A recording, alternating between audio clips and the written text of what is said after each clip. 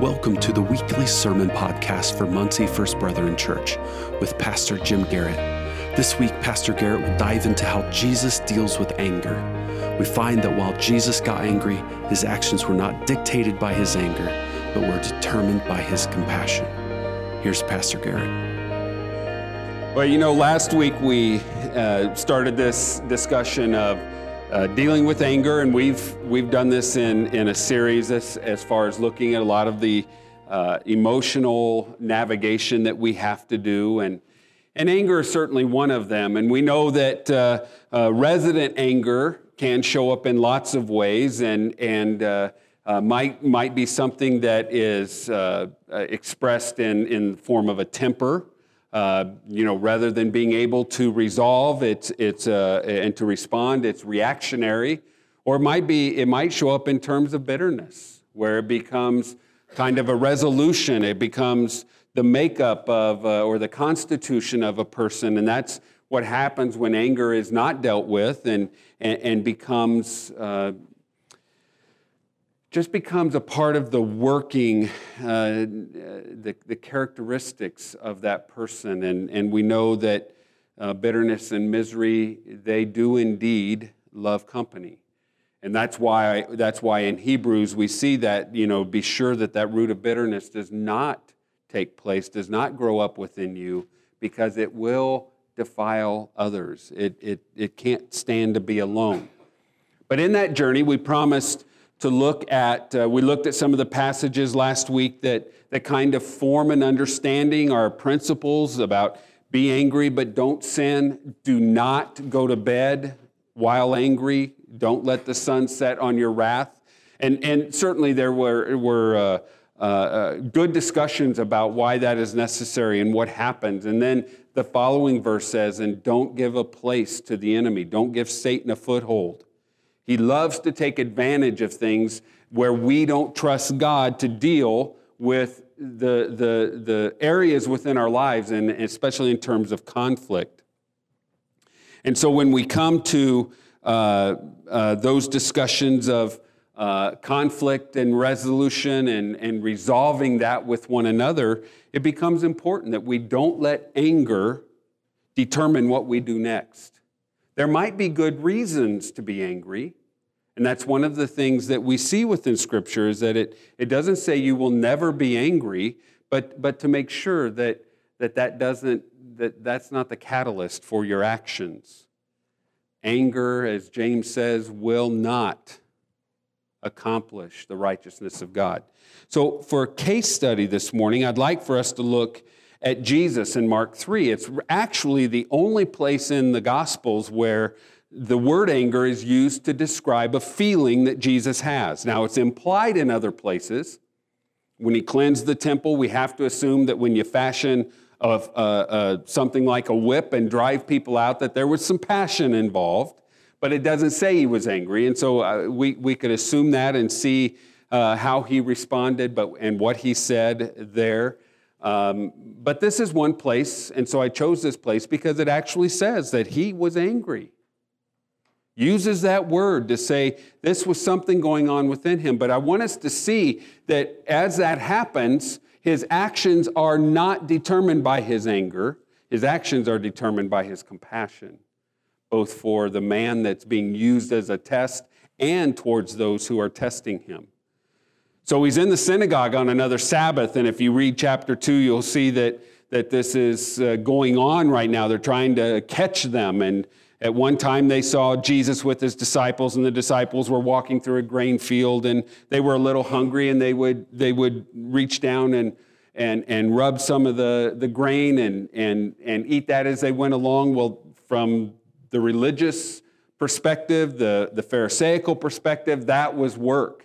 That's how closely they were being watched, by the way. Someone was watching them and saying, why are you letting your disciples do what is restricted on the Sabbath?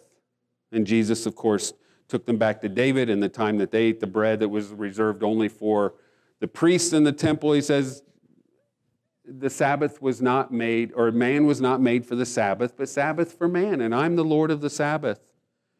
Well, here's another event. On a Sabbath day, He's in the synagogue. And it says a man with a shriveled hand was there. Don't know exactly what caused it.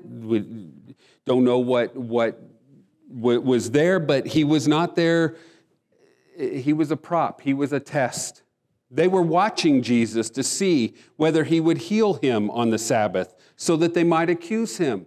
Now, think about what's going on in the Pharisees' minds right here when they know that Jesus is capable, able, and probably will heal this man.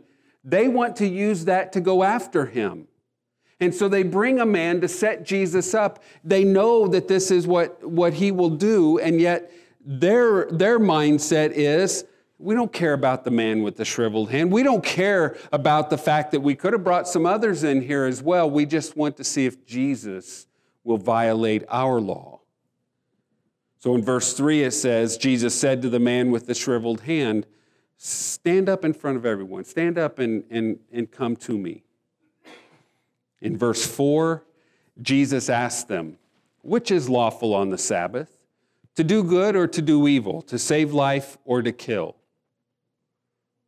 They weren't going to give any thought to that. And so it says that they remained silent. They didn't say anything. They didn't answer that. And there's a lot to that question. But Jesus looks around at them in anger. I don't know about you, but this phrase, he looked at them in anger. What would an angry look from Jesus be like? How many of you have someone in your life that when they look at you and they're not happy, you know it? like husbands and wives are pointing at one another.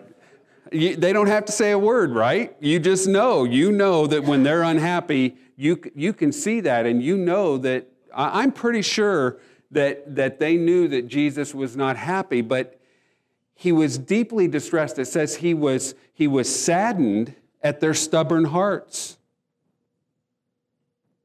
knowing what they were trying to do and how they were using this man. And so he says to the man, stretch out your hand. He stretched it out, and his hand was completely restored. His anger did not keep him from seeing what was important in offering this moment to the man who needed the healing. And while they wanted to catch him and, in fact, got him to do exactly what they wanted him to do, they missed it. And that's why he was sad.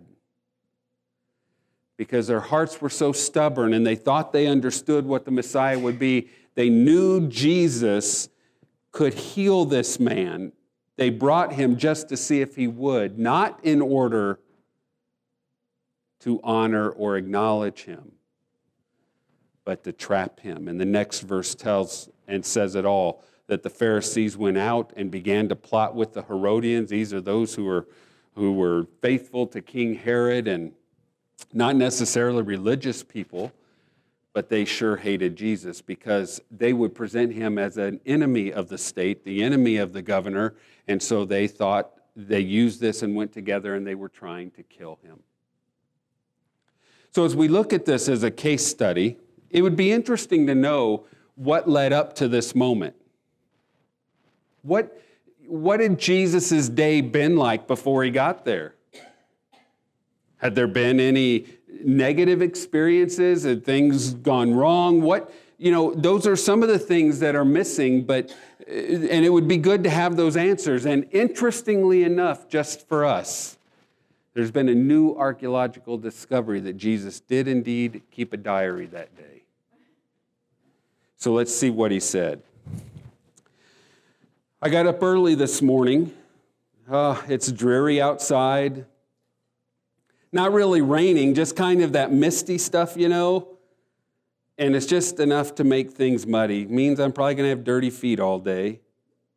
To top that off, when I started out, I, of course, stubbed my toe, and that whole thing about the angels having this message to protect me from doing that, someone didn't get the message today. Well, here we are at noon, hungry. We're in the marketplace, but the place we need to go is on the other end. It's kind of our favorite, and then we just head out of town to enjoy our food. And sure enough, as we make our way, we're staying with the flow. Everybody's moving along really well. And I saw it coming. These three women were standing on the side and making their way out into the flow. But apparently they don't recognize flow. They came out in front of us and they only knew slow. And so we waited, and don't they know we're hungry and need to get to the end? It made me sing my song again. Jesus loves you, you don't know. It's not so easy when you move this slow. Please don't rush, just take your time. We will grin and wait in line. Yes, Jesus loves you. Yes, Jesus loves you. Yes, Jesus loves you.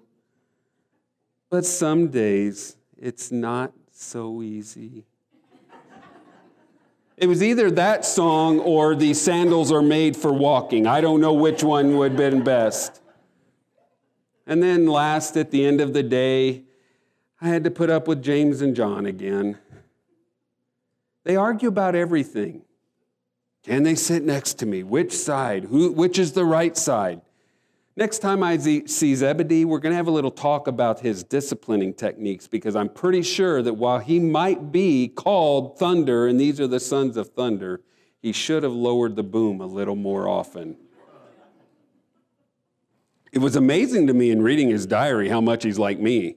I was stunned.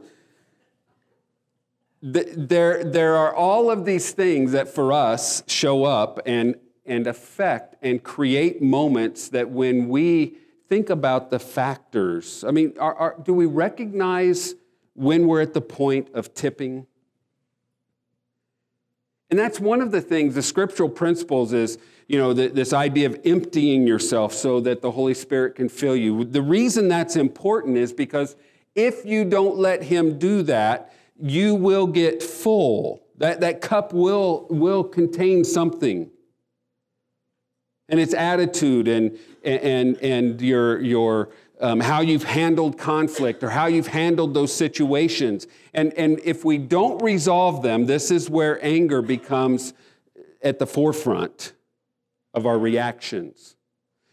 So even at the outset, that's one of the first things that we have to recognize. Where am I? What's going on within me? And it is interesting that sometimes conflicts that could just be handled without much ado, when we have not taken care of that inner working, we get to that simple conflict and it becomes a lot bigger than it would have to. How many of you have said something where you've let anger control what you say next? How many of you have found that was constructive? Good, no hands. I mean, very rarely will the words that come out of our anger be constructive. Anger demands attention. And when anger is given that place, so again, there might be a legitimate reason to be angry, but at the moment we allow anger to dictate what we say next, it delegitimizes the concern. You lose perspective on the concern because we lash out rather than respond. And so when we look at some of the action steps, and again, do not forget what we talked about last week. To have those things in mind. And the idea, and we're going to see some more of it today, of getting rid of those things that actually contribute to that reaction that comes from things building up. And so over and over again, we see get rid of all of these things. Don't let them be a working part of who you are. So in your anger, do not sin. Don't let the sun go down on your wrath. And as was mentioned last week, that principle holds true as well as, my wife and I made the mistake early on. We learned from it, thankfully, but when we had only been married a couple of years, we had just moved to a new apartment, and we got into an argument about something. I'm sure it was her fault, but I don't even remember what it was about. And you're all going, yeah, right. It was probably my fault. In any event, as we were discussing this, we were mad. We got even more mad. And In anger, Elizabeth walked out of the apartment, got in her car, and drove away. To which I promptly responded, notice, by punching the door and putting a hole through it. Yes, we had to pay for that door. But I realized very, very quickly that I did not like the separation when the last thing that we said to one another was in anger. And so I remember sitting there thinking, never again. I don't care what the issue, this can never happen again. And so when she got back, I do remember the conversation we had afterwards, and it was, all right, we're going to have disagreements, but never again will one of us drive off in anger. We didn't have cell phones back then. You didn't have ways to connect. What if something had happened? So we kind of made rules about how this would happen if you need to walk off, because I'm the kind of person that we're going to deal with it right now, and Elizabeth's the kind of person that says, well, you may want to deal with it right now, but I'm going to process it a little bit. And so it said, if you need to walk off and take time and breathe, which is wise and certainly wiser than sometimes the need for immediacy, but in any event, this became a part of our structure, and that does fit very well with the idea of not letting the sun go down on your wrath. It's just good thing to do. What are some of the things that we can do? The first thing we have to do is that we have to see and identify what contributes to our anger or our temper. Are we getting enough rest? Is there stress going on in our lives? Are there situations that, sometimes things are going on at work and we bring them home, or things just become unsettled and others around us are tense and we feel it, and in response to that, we sometimes let that build up.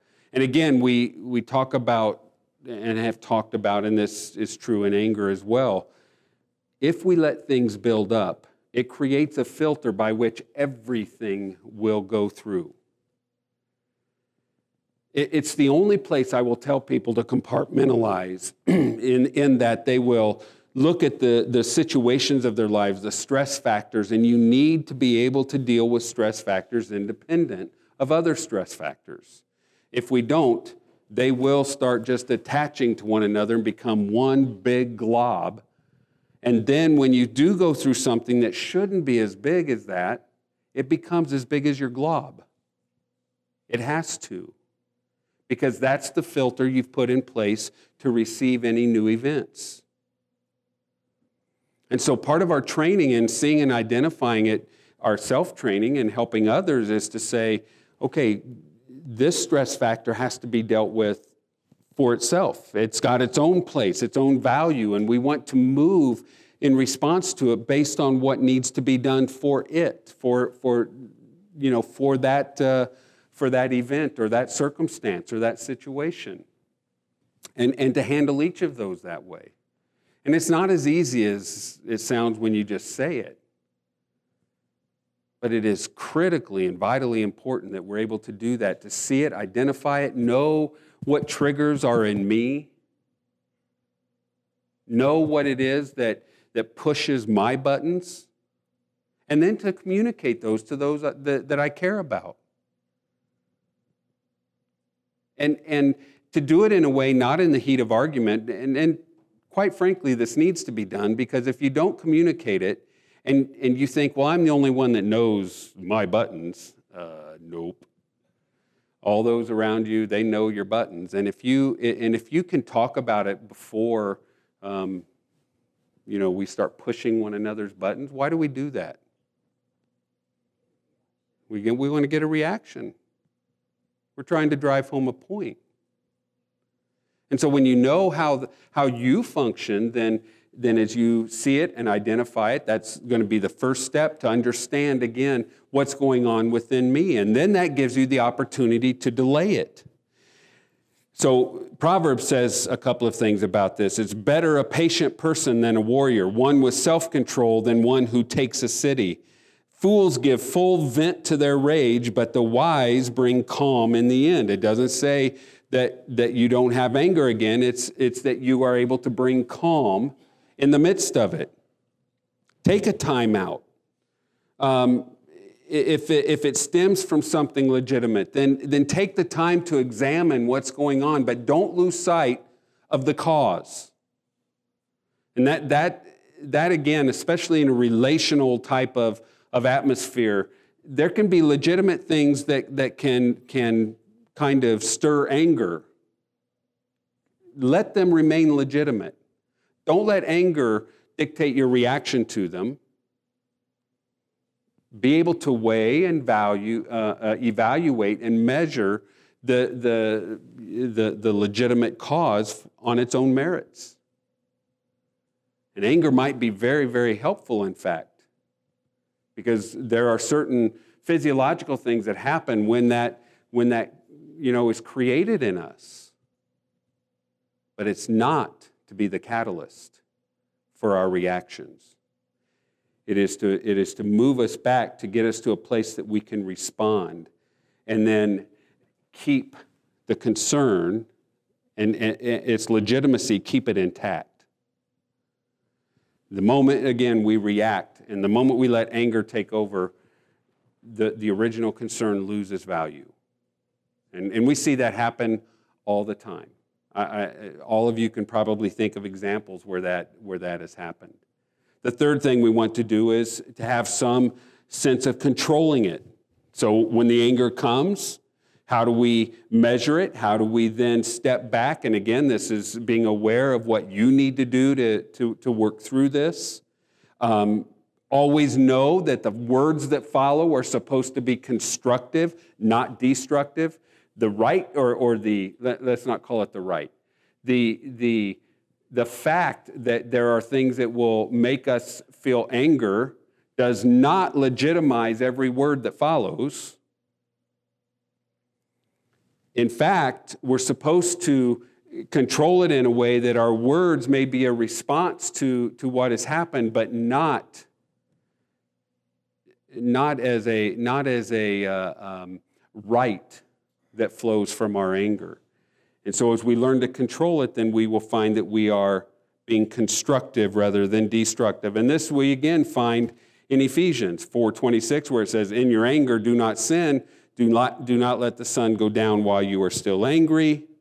In verse 29, "Do not let any unwholesome talk come out of your mouths, but only what is helpful for building others up according to their needs, that it may benefit those who listen." So the shift, remember we've talked about how our responsibility is different as believers, as followers of Jesus. The shift is even when this is a relational conflict, our view is supposed to be, how can I build them up, rather than how can I express my feelings? How can I legitimize how I feel? We're supposed to be aware of their needs, and our words then are to benefit, edify those who are listening. And that's literally what it means, that we are to build them up, not just that they feel better about themselves, because that may not be the right goal. To edify someone, to build them up, may mean that as we speak, and Paul talks about this earlier in chapter 4, we're going to speak truth in love, and we are going to always let that be kind of the parameters or the way that we function together. So it may be that when we say words that build someone up, that's exactly what we need to do. Get rid of all bitterness, rage, and anger, brawling, and slander, along with every form of malice. So, and this is an interesting dynamic. Something causes you to feel anger, and you may feel and know it's legitimate. What's the biblical instruction? Get rid of it. Get rid of it. The anger is just making you aware of what caused it. And like Jesus in Mark 3, it's not going to generate what you do next. It gives value to what what fed into that feeling and that emotion. But at that moment, we actually, in obedience, are supposed to get rid of it. So immediately our focus has to change, not on you've made me angry or this makes me angry, but to go through this process that we can let it go.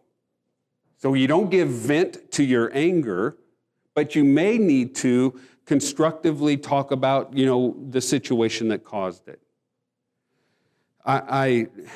When I worked at Marsh and as a supervisor, and Dallas can attest to this, there were supervisors and guys on the floor that, first I saw it as a clerk.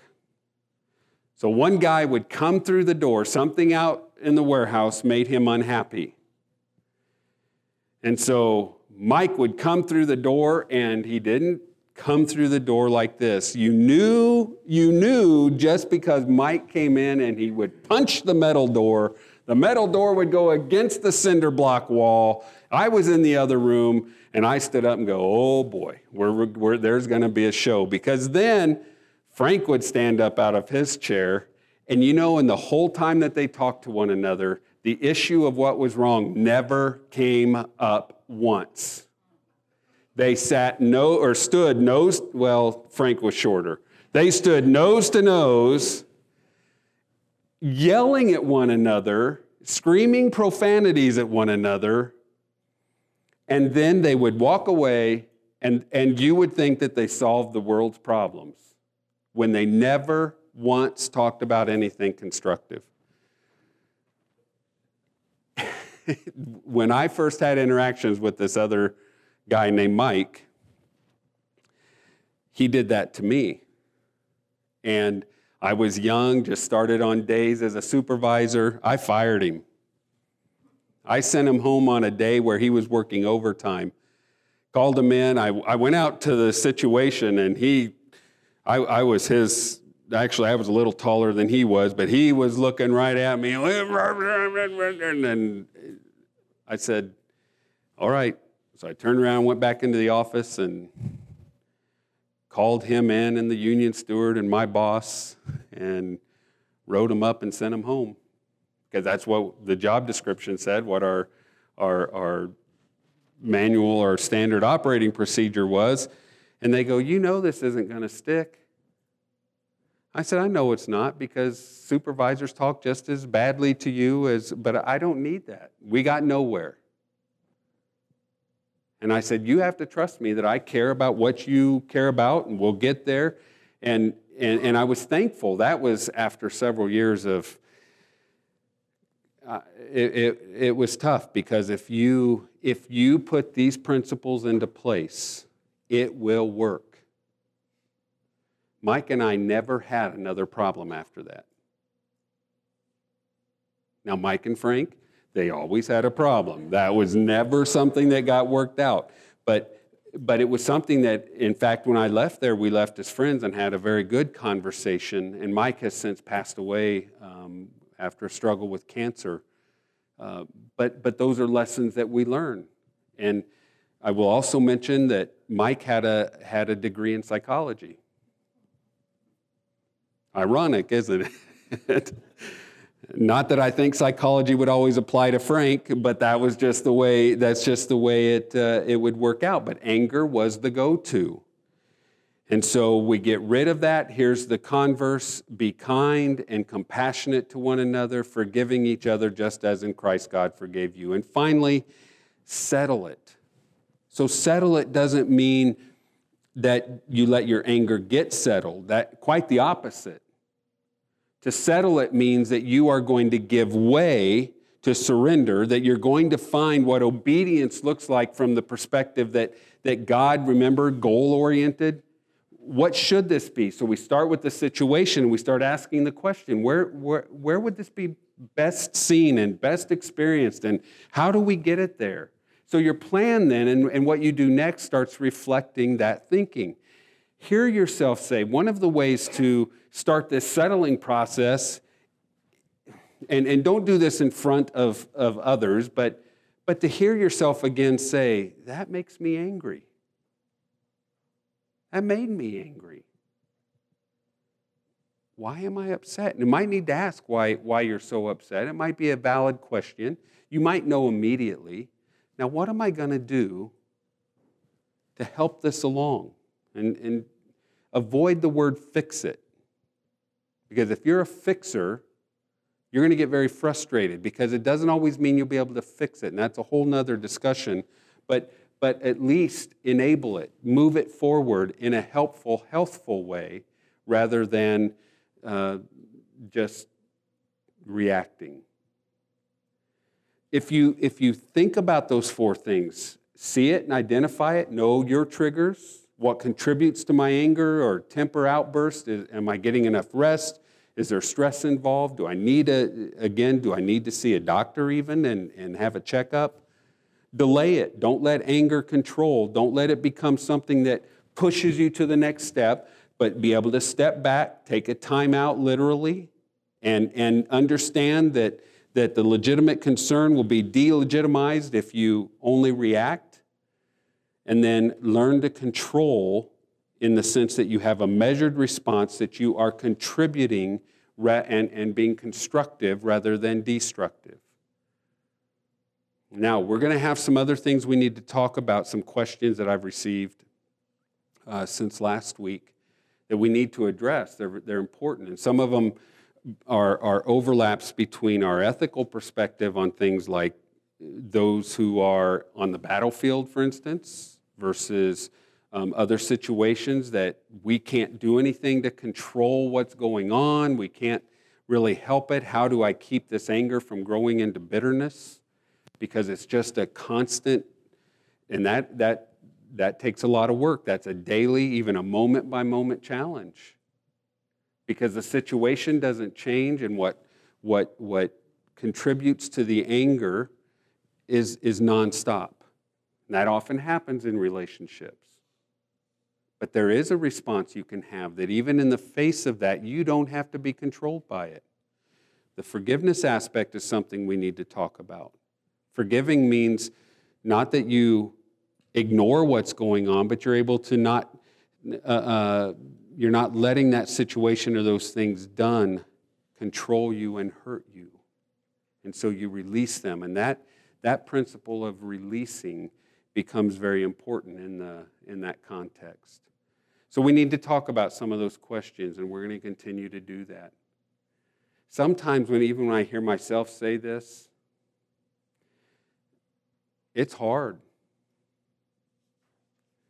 And when you see all the dynamic even in Scripture and see how it's working and the realities of it, we all know it. We have those situations. But it's hard when something, it feels like it pulls you in and all of a sudden you're overwhelmed and the next thing done is just almost a flow. And that's what we're trying to break up is that flow. Create new filters that will change that flow. And that's what the Bible encourages us to do. The case study with Jesus is amazing to me. He looks around at them at anger. He is upset at them. But he's able to respond in compassion, to hold those two things together, even in tension. He's angry because they've set this man up. They know Jesus can heal him, and that doesn't even, think of that. That doesn't even dawn on them. Well, yeah, we know Jesus can heal. We know that means something, but we don't care. We just have a plan against him.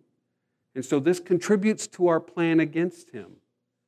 And then he has compassion because of their stubbornness.